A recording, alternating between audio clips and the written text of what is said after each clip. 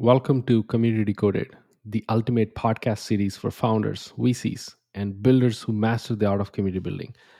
This podcast is brought to you by Threado, a community management platform that lets you drive more engagement, identify brand champions, and scale a thriving community with automated workflows and personalized messages. We're so proud to say that we serve fast growing community led startups like Notion, Mixpanel, Triple Whale, and more. What are you waiting for? Hit threader.com and up your community game. Now, let's talk about this podcast. Join us as we dive deep into the world of community building with some of the biggest names in the industry. Let's decode what it takes to build a thriving community. What's up, everybody? This is Sharat. Thanks for tuning again for the Community Decoded podcast. I have an exciting guest today in the pod. She was actually recommended by someone who's already on the pod, Evan Hamilton from HubSpot. So she came on a personal note from Evan, so which I'm very stoked to talk about. Jenny Sowyrda, welcome to the show. How are you? How are you feeling today? I'm feeling great. Thank you for having me. I'm excited to be here. Absolutely. Yeah. I'm thrilled too as well because couple things. One is I feel you have that operations background which I personally lack in my skill set, and I want to unpack how community builders can think from a operations standpoint and whatnot. But before we dive into the episode, let me give you guys like a brief intro of Jenny. Jenny went from, this is so fascinating, by the way. Jenny went from working as a community moderator to community strategy and operations manager at HubSpot. And she's been with HubSpot for what, 7 years so far, and that's pretty impressive. So you literally went from like a junior position to where you are right now. So I want to unpack that as well. But yeah, she believes in community content, education driven community strategies, and I think she's really like expert in handling operations and expanding the community like to a global level. So I'm very stoked to talk to you, Jenny. But yeah, right off the bat, so I want to ask, like, the first question, obvious question is, you've been with HubSpot for 7 years, and you went from being a moderator to community manager to senior community manager to leading community strategy and operations. So what was it like at being HubSpot for so long? Question number one, and how did you manage climb the ladder? Like, what are some things you did that you want to share with us today? Yeah, being at HubSpot so long and specifically in the community team has been a joy. I don't think it's super common, so I feel very fortunate that I've been able to find a spot that's let me grow. When I Hmm. started, I joined HubSpot on their support team just kind of on a whim. I was looking for a career change. I was in TV production before joining HubSpot. Hmm. And when I was on the support team, they were like, we're launching a community. We need folks from support to help moderate Hmm. this space who have that support background. So I was like, yeah, why not? It was kind of the intersection of like a public voice mixed with Right. that customer mindset. And I was like, that's something that I'm really passionate about. Right. And from there, I just fell in love with the idea of community and have grown with it. Hmm. My advice for growing within a community is you have to like think proactively even when your company's not thinking proactively. And Hmm. if you're lucky enough to get to work with a community that's brand new, you have, it's like I always say, your community is like your baby, right? Like you get to know it so well. You're like, this is its schedule, this is what it eats, this is when it naps, like everything about it. And when you're Right. that close to your community, you really have the insight that your company needs to understand the value of your community. And if you're able to Right. communicate that to leadership and say, hey, these are the trends we're seeing, this is the feedback we're getting, this is what I think we need to do next, that's really what's opened so many doors for me, Hmm. as well as just networking internally and like never, at first at least, now you have to be a little pickier. But when you're starting a community, if someone internally says we want to use the community, just make Hmm. it work. Like don't say no, Hmm. find a way for them to find value in the community and like spread yourself as deep into the rest of the org as you can. Hmm. I love that. And when you say that you, as a community moderator or manager, being proactive than the team or the company, uh, what were some these are the areas where you need to focus on, especially when you interact with the new community, like you pick the signals like you mentioned, right? So what are some qualities, or some sort of like a skill set that you have to develop to be in a position that you take the authority and say, hey guys, this is what we should do for sure, that it'll work for xyz reason. So how did you do that, and what skill set that people should develop? It's a very good question. I mean, the two areas I think you kind of have to stay as close to as possible are your members and your content. So you need to like look at the trends of the content that's performing, and you need to understand your members so very well. And so the theme, or kind of the skill set that I think you can kind of put both of those under, is that analytic skill set, and being Mm-hmm. able to not only identify trends but tell stories from what you're seeing.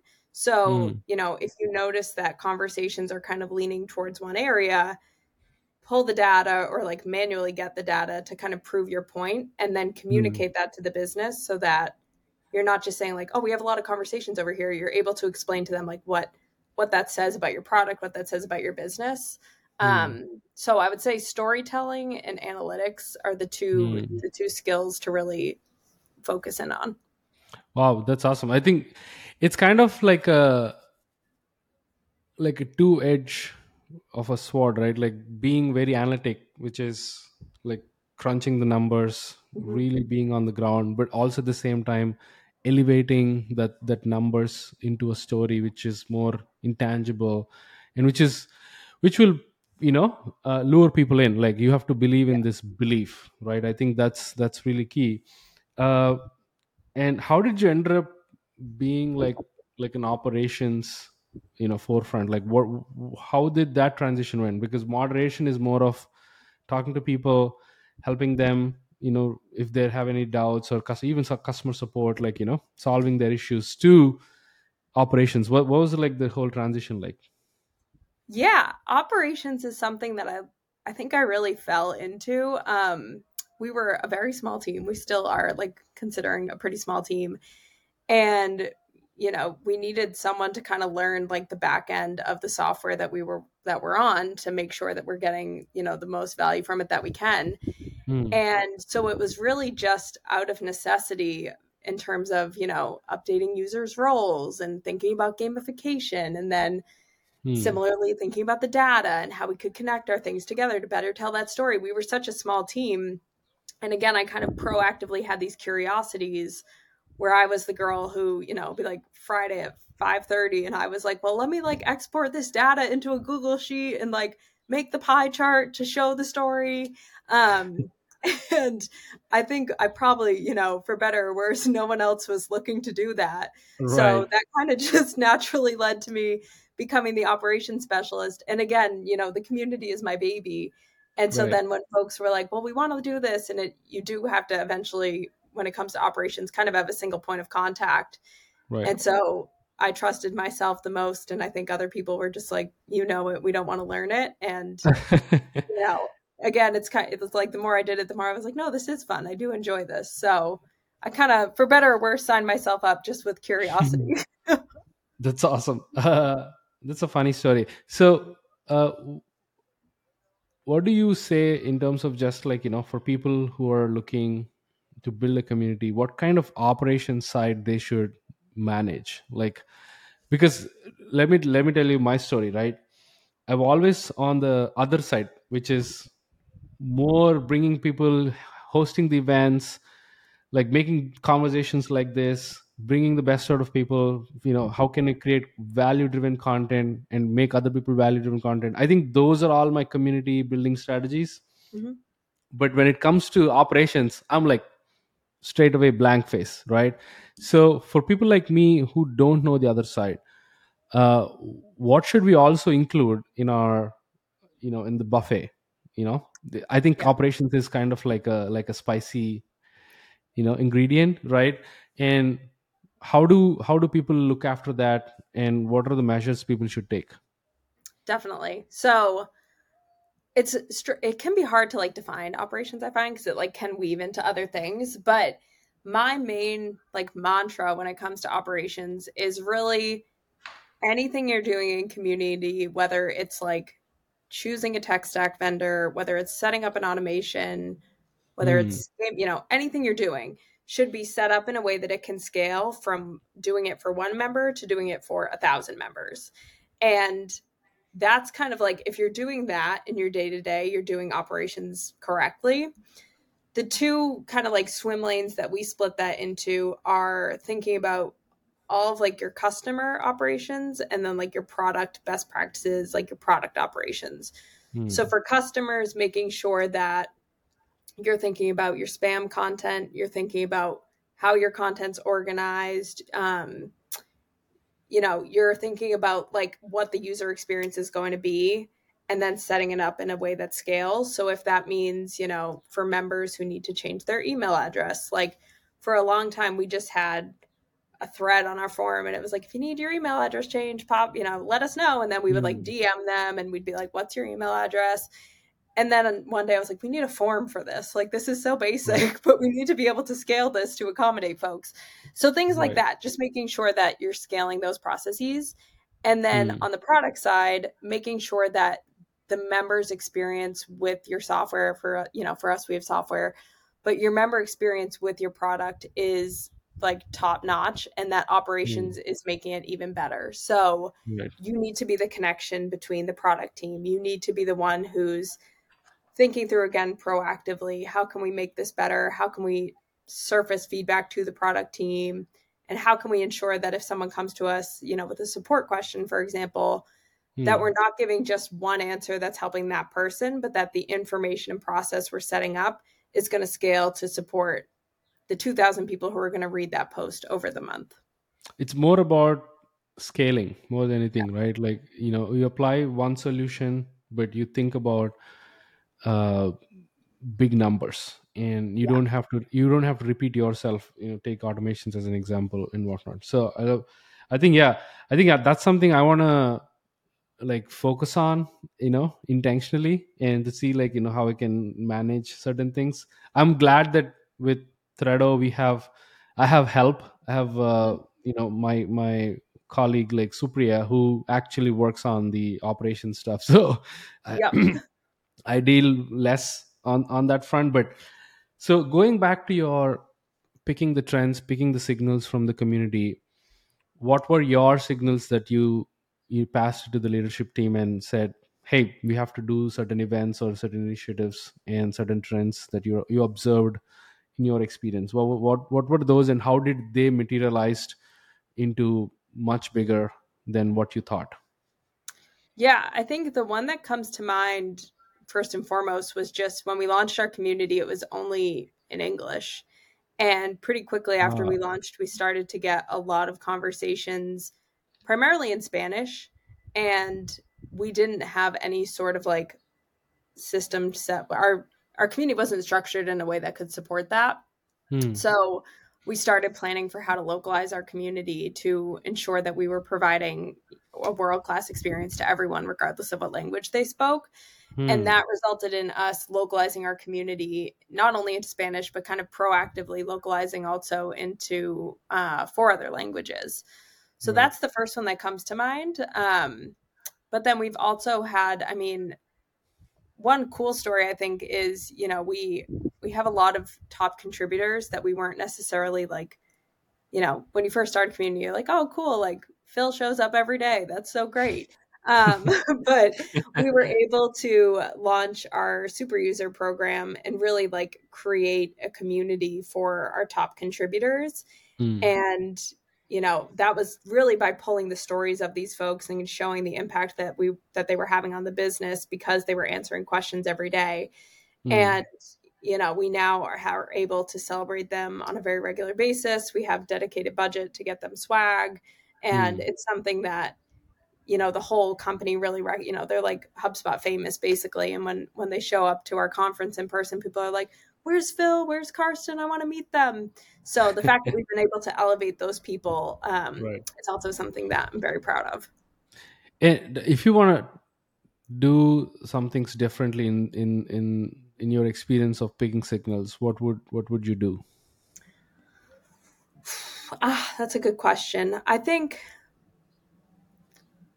mean, information architecture, well, two. I'll say information architecture is one. I think we probably splintered our conversations more than we should have at the beginning, just because many of our communities broken down by tool, and I think there was the desire to like have a board for every tool, but that really created splintered conversations, which just made it take longer for there to be a sense of community, because instead of having, 50 posts in one board per week, we were having like five in different areas, and Hmm. it just makes it feel quieter. People don't realize they're in a very active Right. community because they're alone Right. in this board. Right. Um, so that would be one, and then the other one, just lost the thought about what it was. Oh, archiving content as well. We Hmm. definitely like didn't read the signal right there. I would manually like again, like the little nerd that I am on Friday nights, be like, I'm gonna go through and update our content. Um, and I would archive outdated content, but it really wasn't until like 2 or 3 years into the community that we made the effort to like bulk archive content and get rid of some of the dead content and things that were out of date. So that would be the other one, Hmm. is just kind of like proactively staying on top of that, because it's a disservice to your community. You don't want to have outdated information, but it's also just like weighing your community down. And when your Right. community is generating new content every day, you don't need, old content weighing you down. You want the fresh stuff to rise to the top.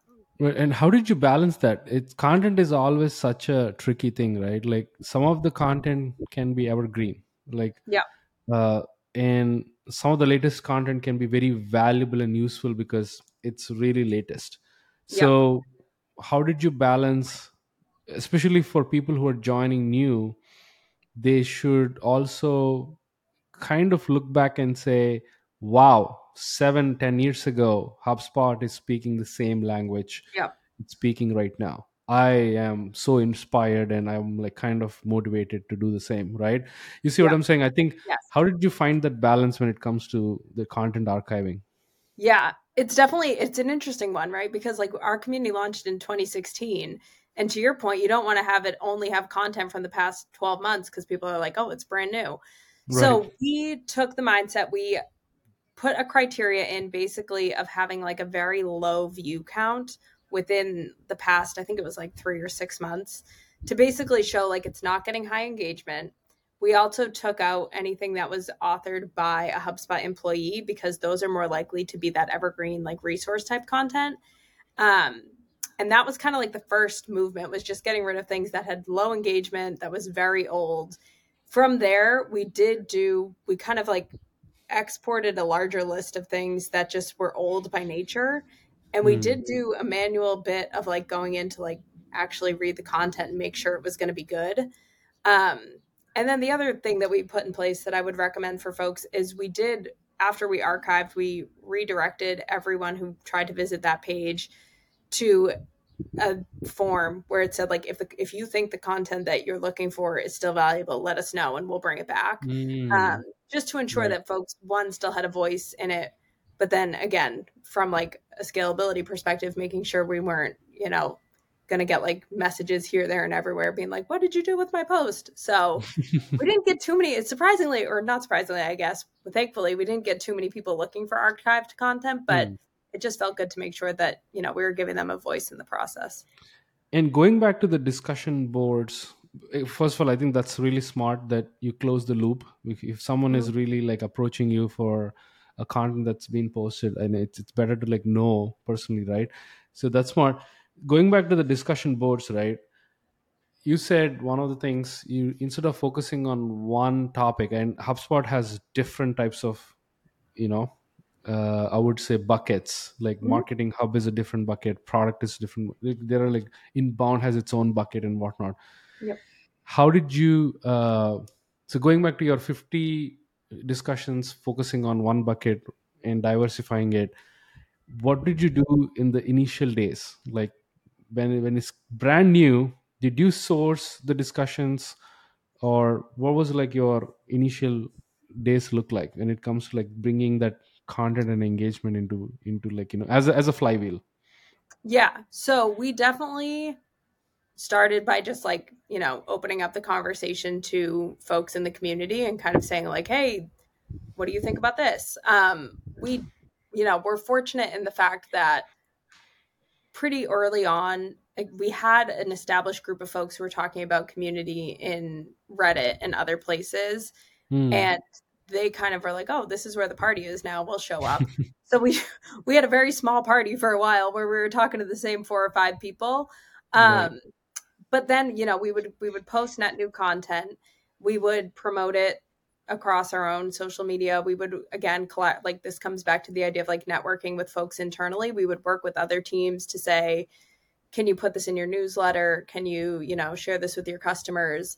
Um, and just then again, we would look at the data I would look at the data obsessively and see, okay, of the things that I'm posting, what are people viewing?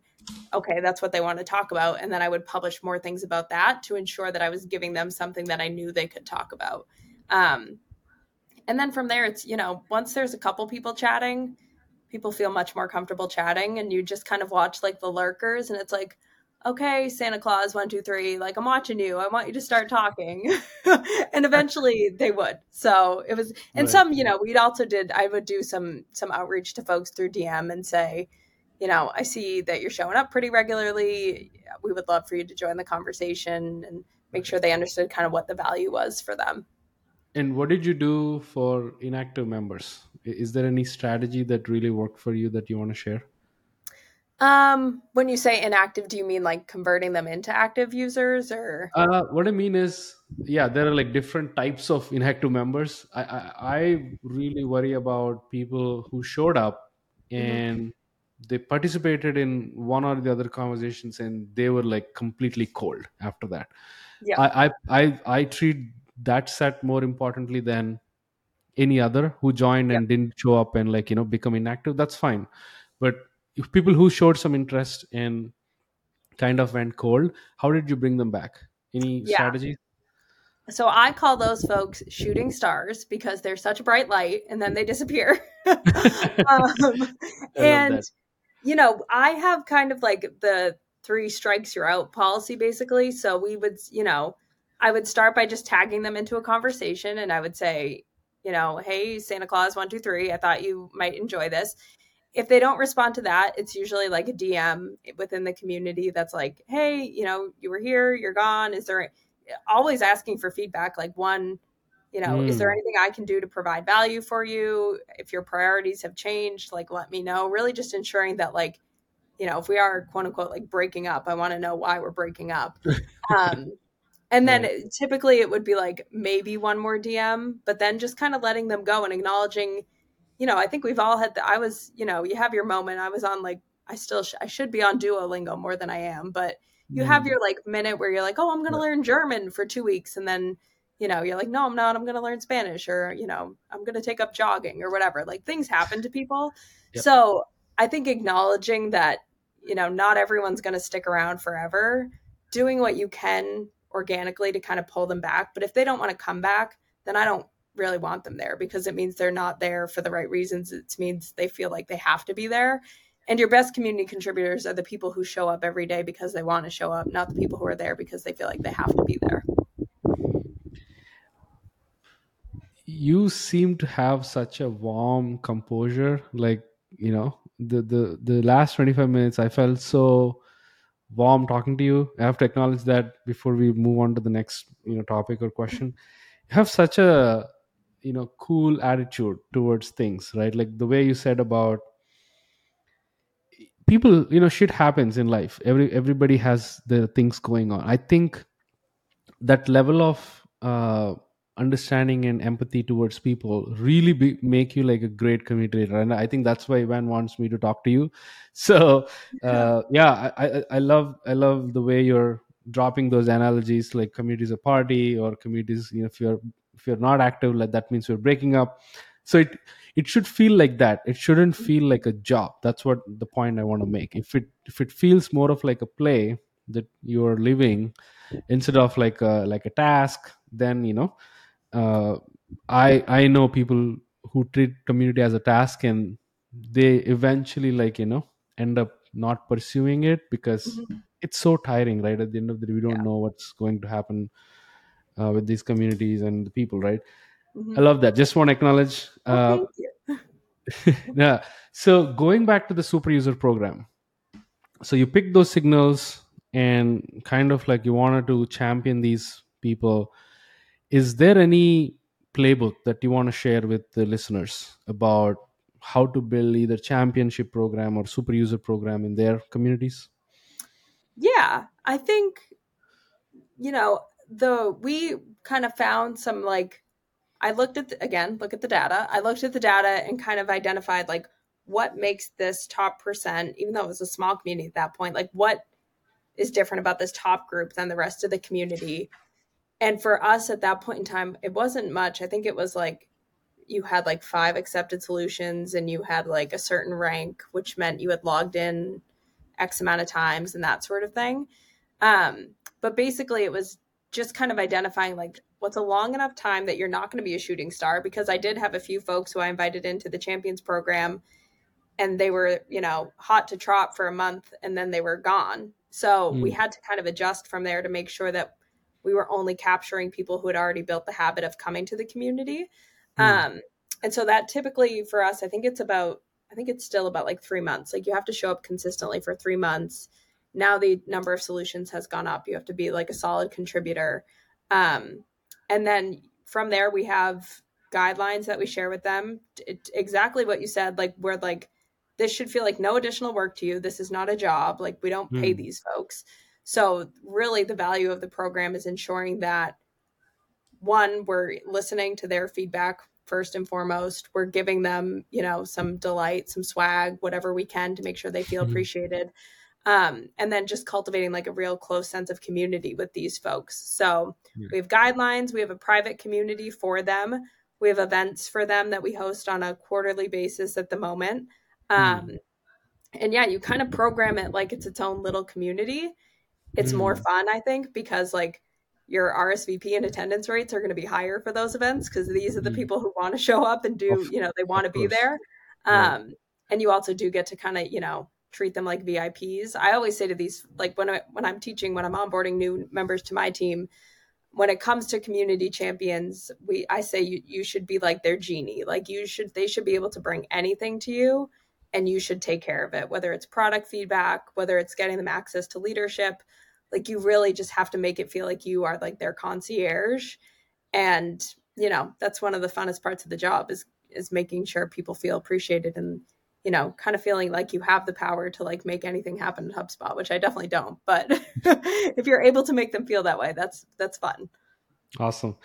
Uh, so for people who struggle to find those champions, what advice do you give? Like for community builders, right? Like it's you are very lucky enough. I'm sure HubSpot has this bigger impact on people, and that's why, like like you said, Reddit people who are in Reddit, they moved from HubSpot Reddit to HubSpot to, like chat with others.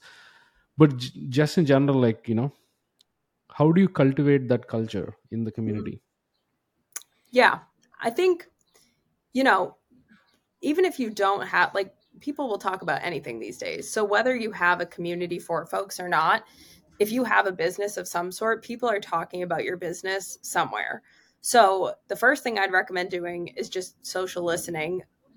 Follow hashtags on LinkedIn, on Twitter, and find the people who are like speaking out about your brand.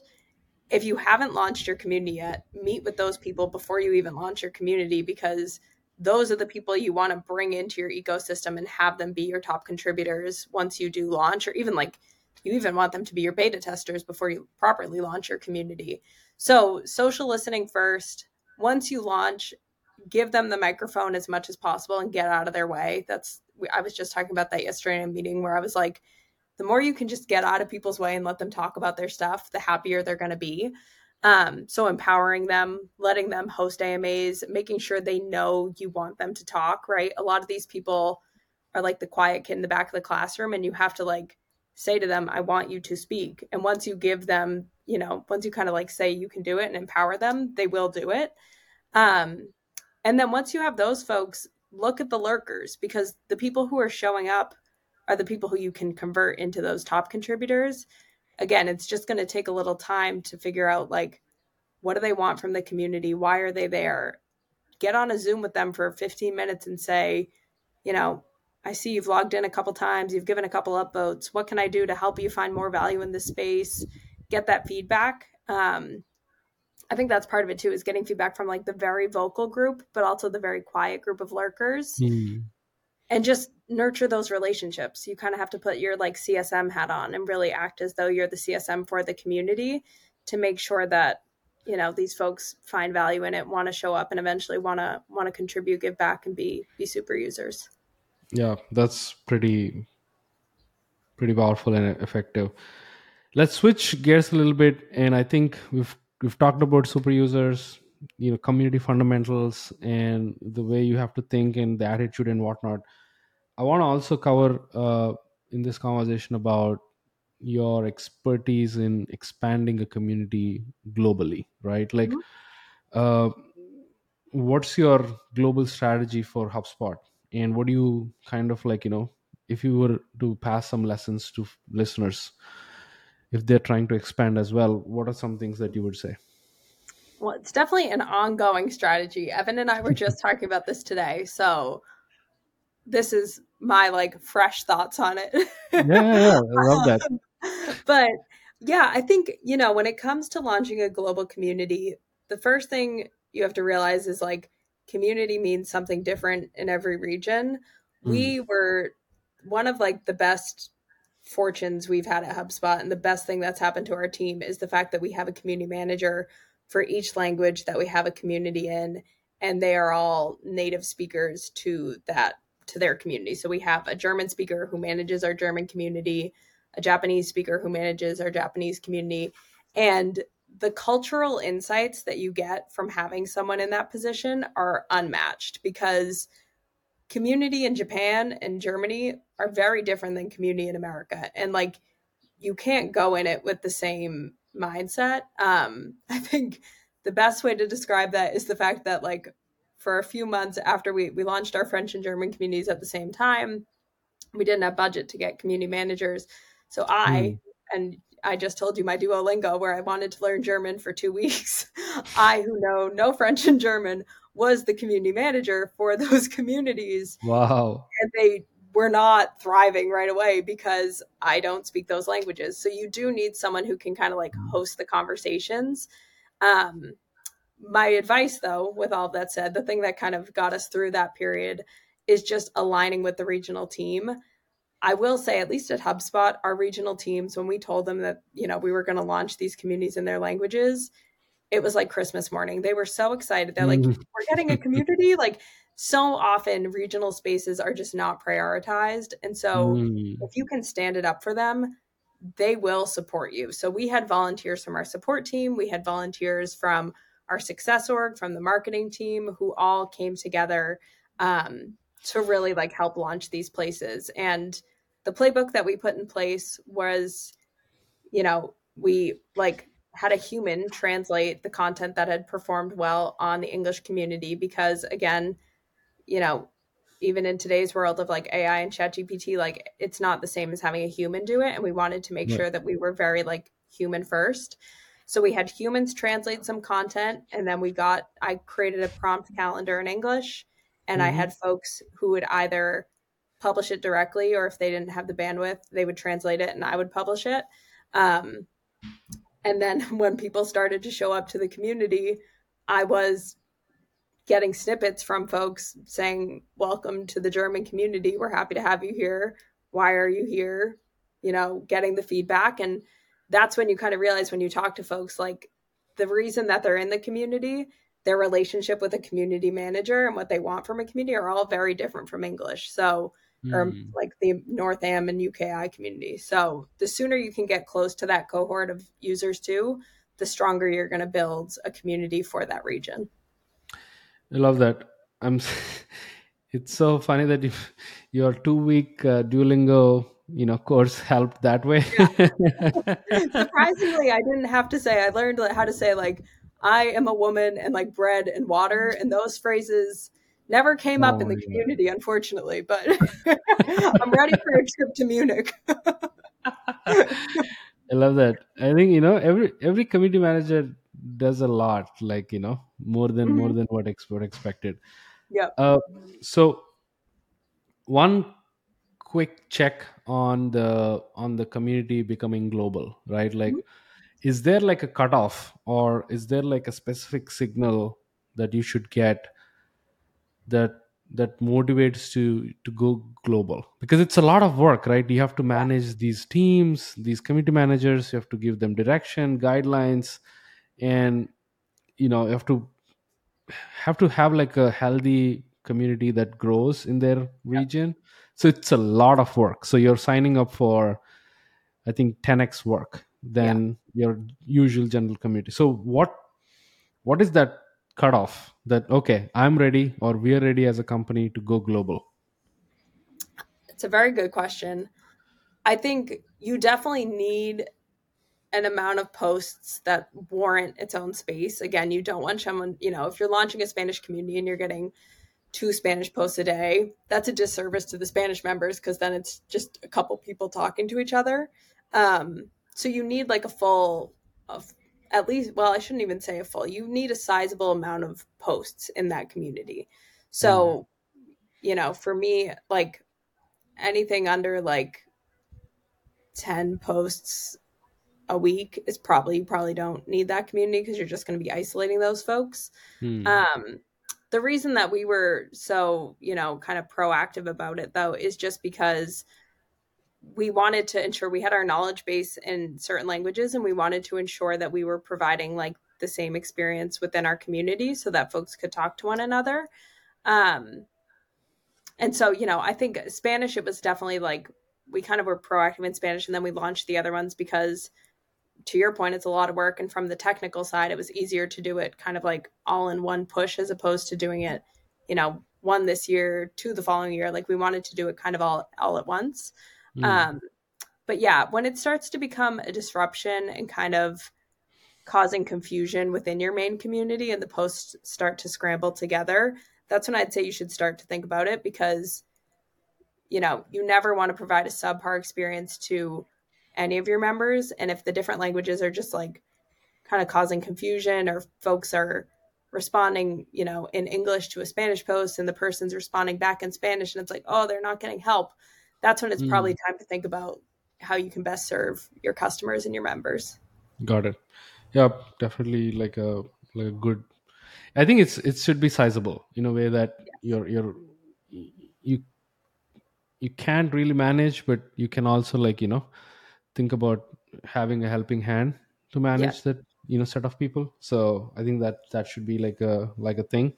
definitely. uh so you said HubSpot launched the community in 2016, so it's been close to like 7 years, right? Yep.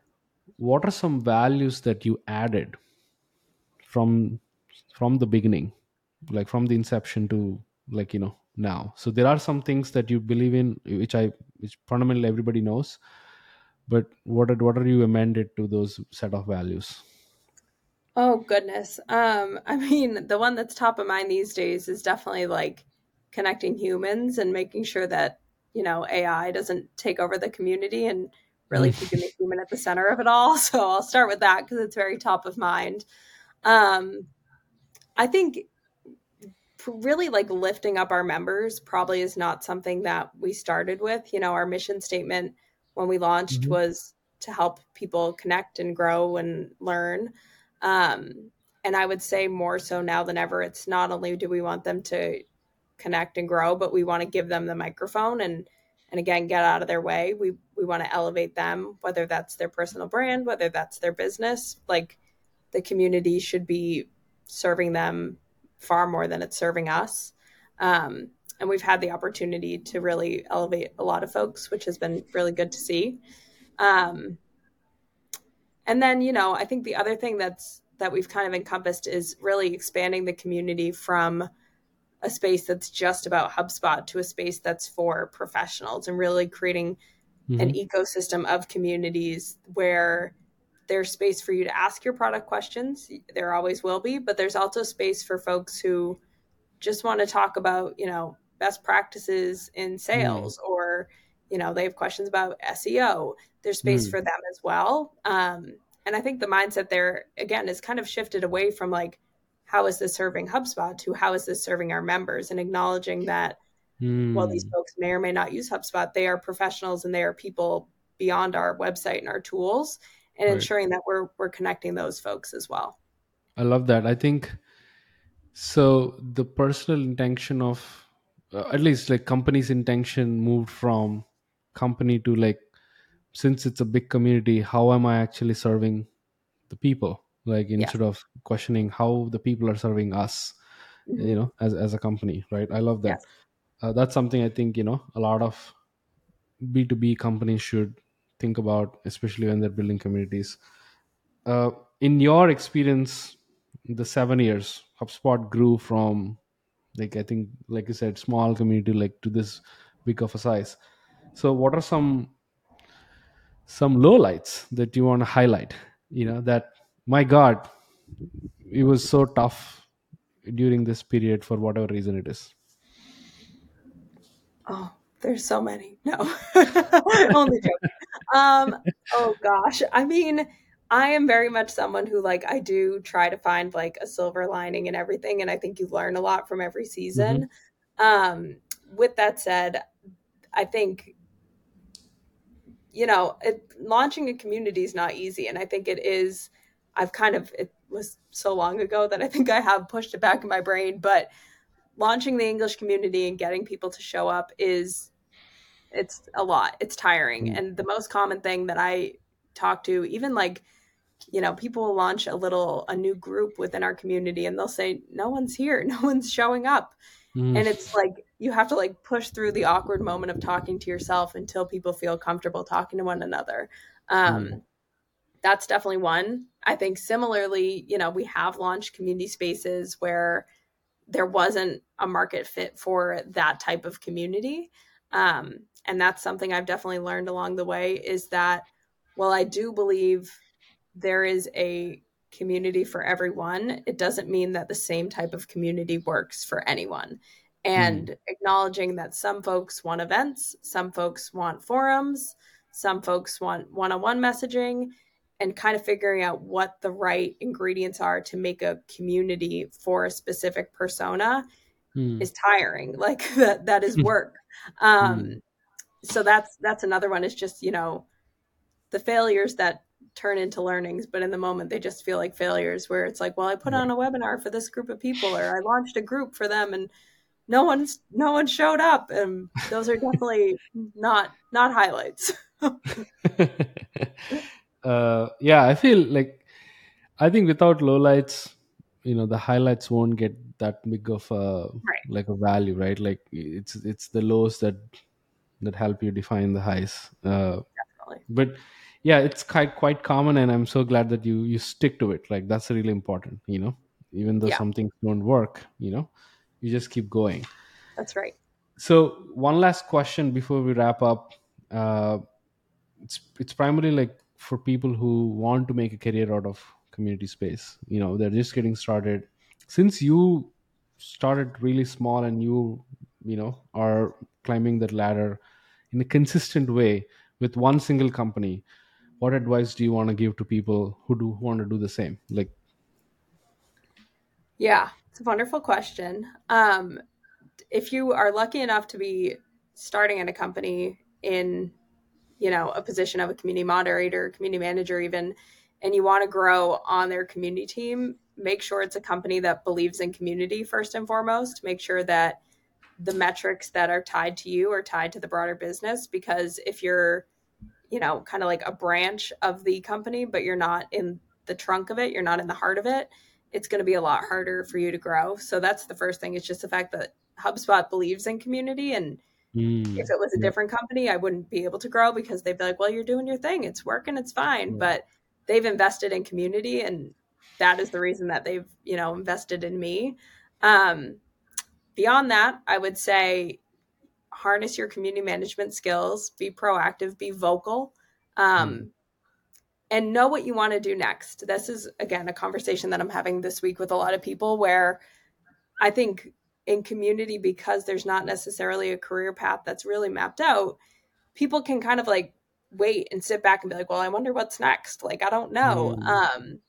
And if you're able to define it, that makes it a lot easier for your company to know what to do with you. If you say, hey, I think that you need a manager of community strategy and operations, and guess what, I'm your girl, it's a lot easier than waiting around and saying, well, I'm a community manager and I hope to become a senior community manager. But if you're not telling them what you're doing and why you should do that and what that looks like, it can be hard for them to know. So, if the career path doesn't exist, build it for yourself, advocate for Mm. yourself. And again, just network internally and make yourself as valuable to as many people as possible, because when people start saying your names in other rooms that you're not in, that's when like, okay, I've had an impact, and I truly am needed at this company. I love that. I think you just summarized the most important quality of a community builder, which is we all are action takers, right? Like, if we Mm-hmm. sit back, I think community is not, a job you should take, because Yep. you should be really proactive, take chances, shoot your shot. Yep. Sometimes it'll work, sometimes it won't. And I think you keep on like shooting the shots, and I think that's how you make a career out of it. But this is super inspiring, Jenny. I'm so glad that I was introduced to you by Ivan. Shout out to him. We kind of like unpacked a lot of details from an operational standpoint and how to like really make a career. So thank you so much. Any closing thoughts before we wrap up? No, thank you for having me. And if anyone wants to connect, find me on LinkedIn. I'm happy to chat about anything, community, Duolingo, my 2 weeks of German, whatever it is. I love that. Yeah, we'll make you people DM you like about German. Yeah, exactly. Maybe I will finally learn German. You need that push. Yeah. But yeah, thanks folks for tuning in. Really appreciate your attention, and we have some great guests like Jenny in the pipeline. So stay tuned for more episodes that come in the future. But thanks for tuning in for this episode. Take care and cheers.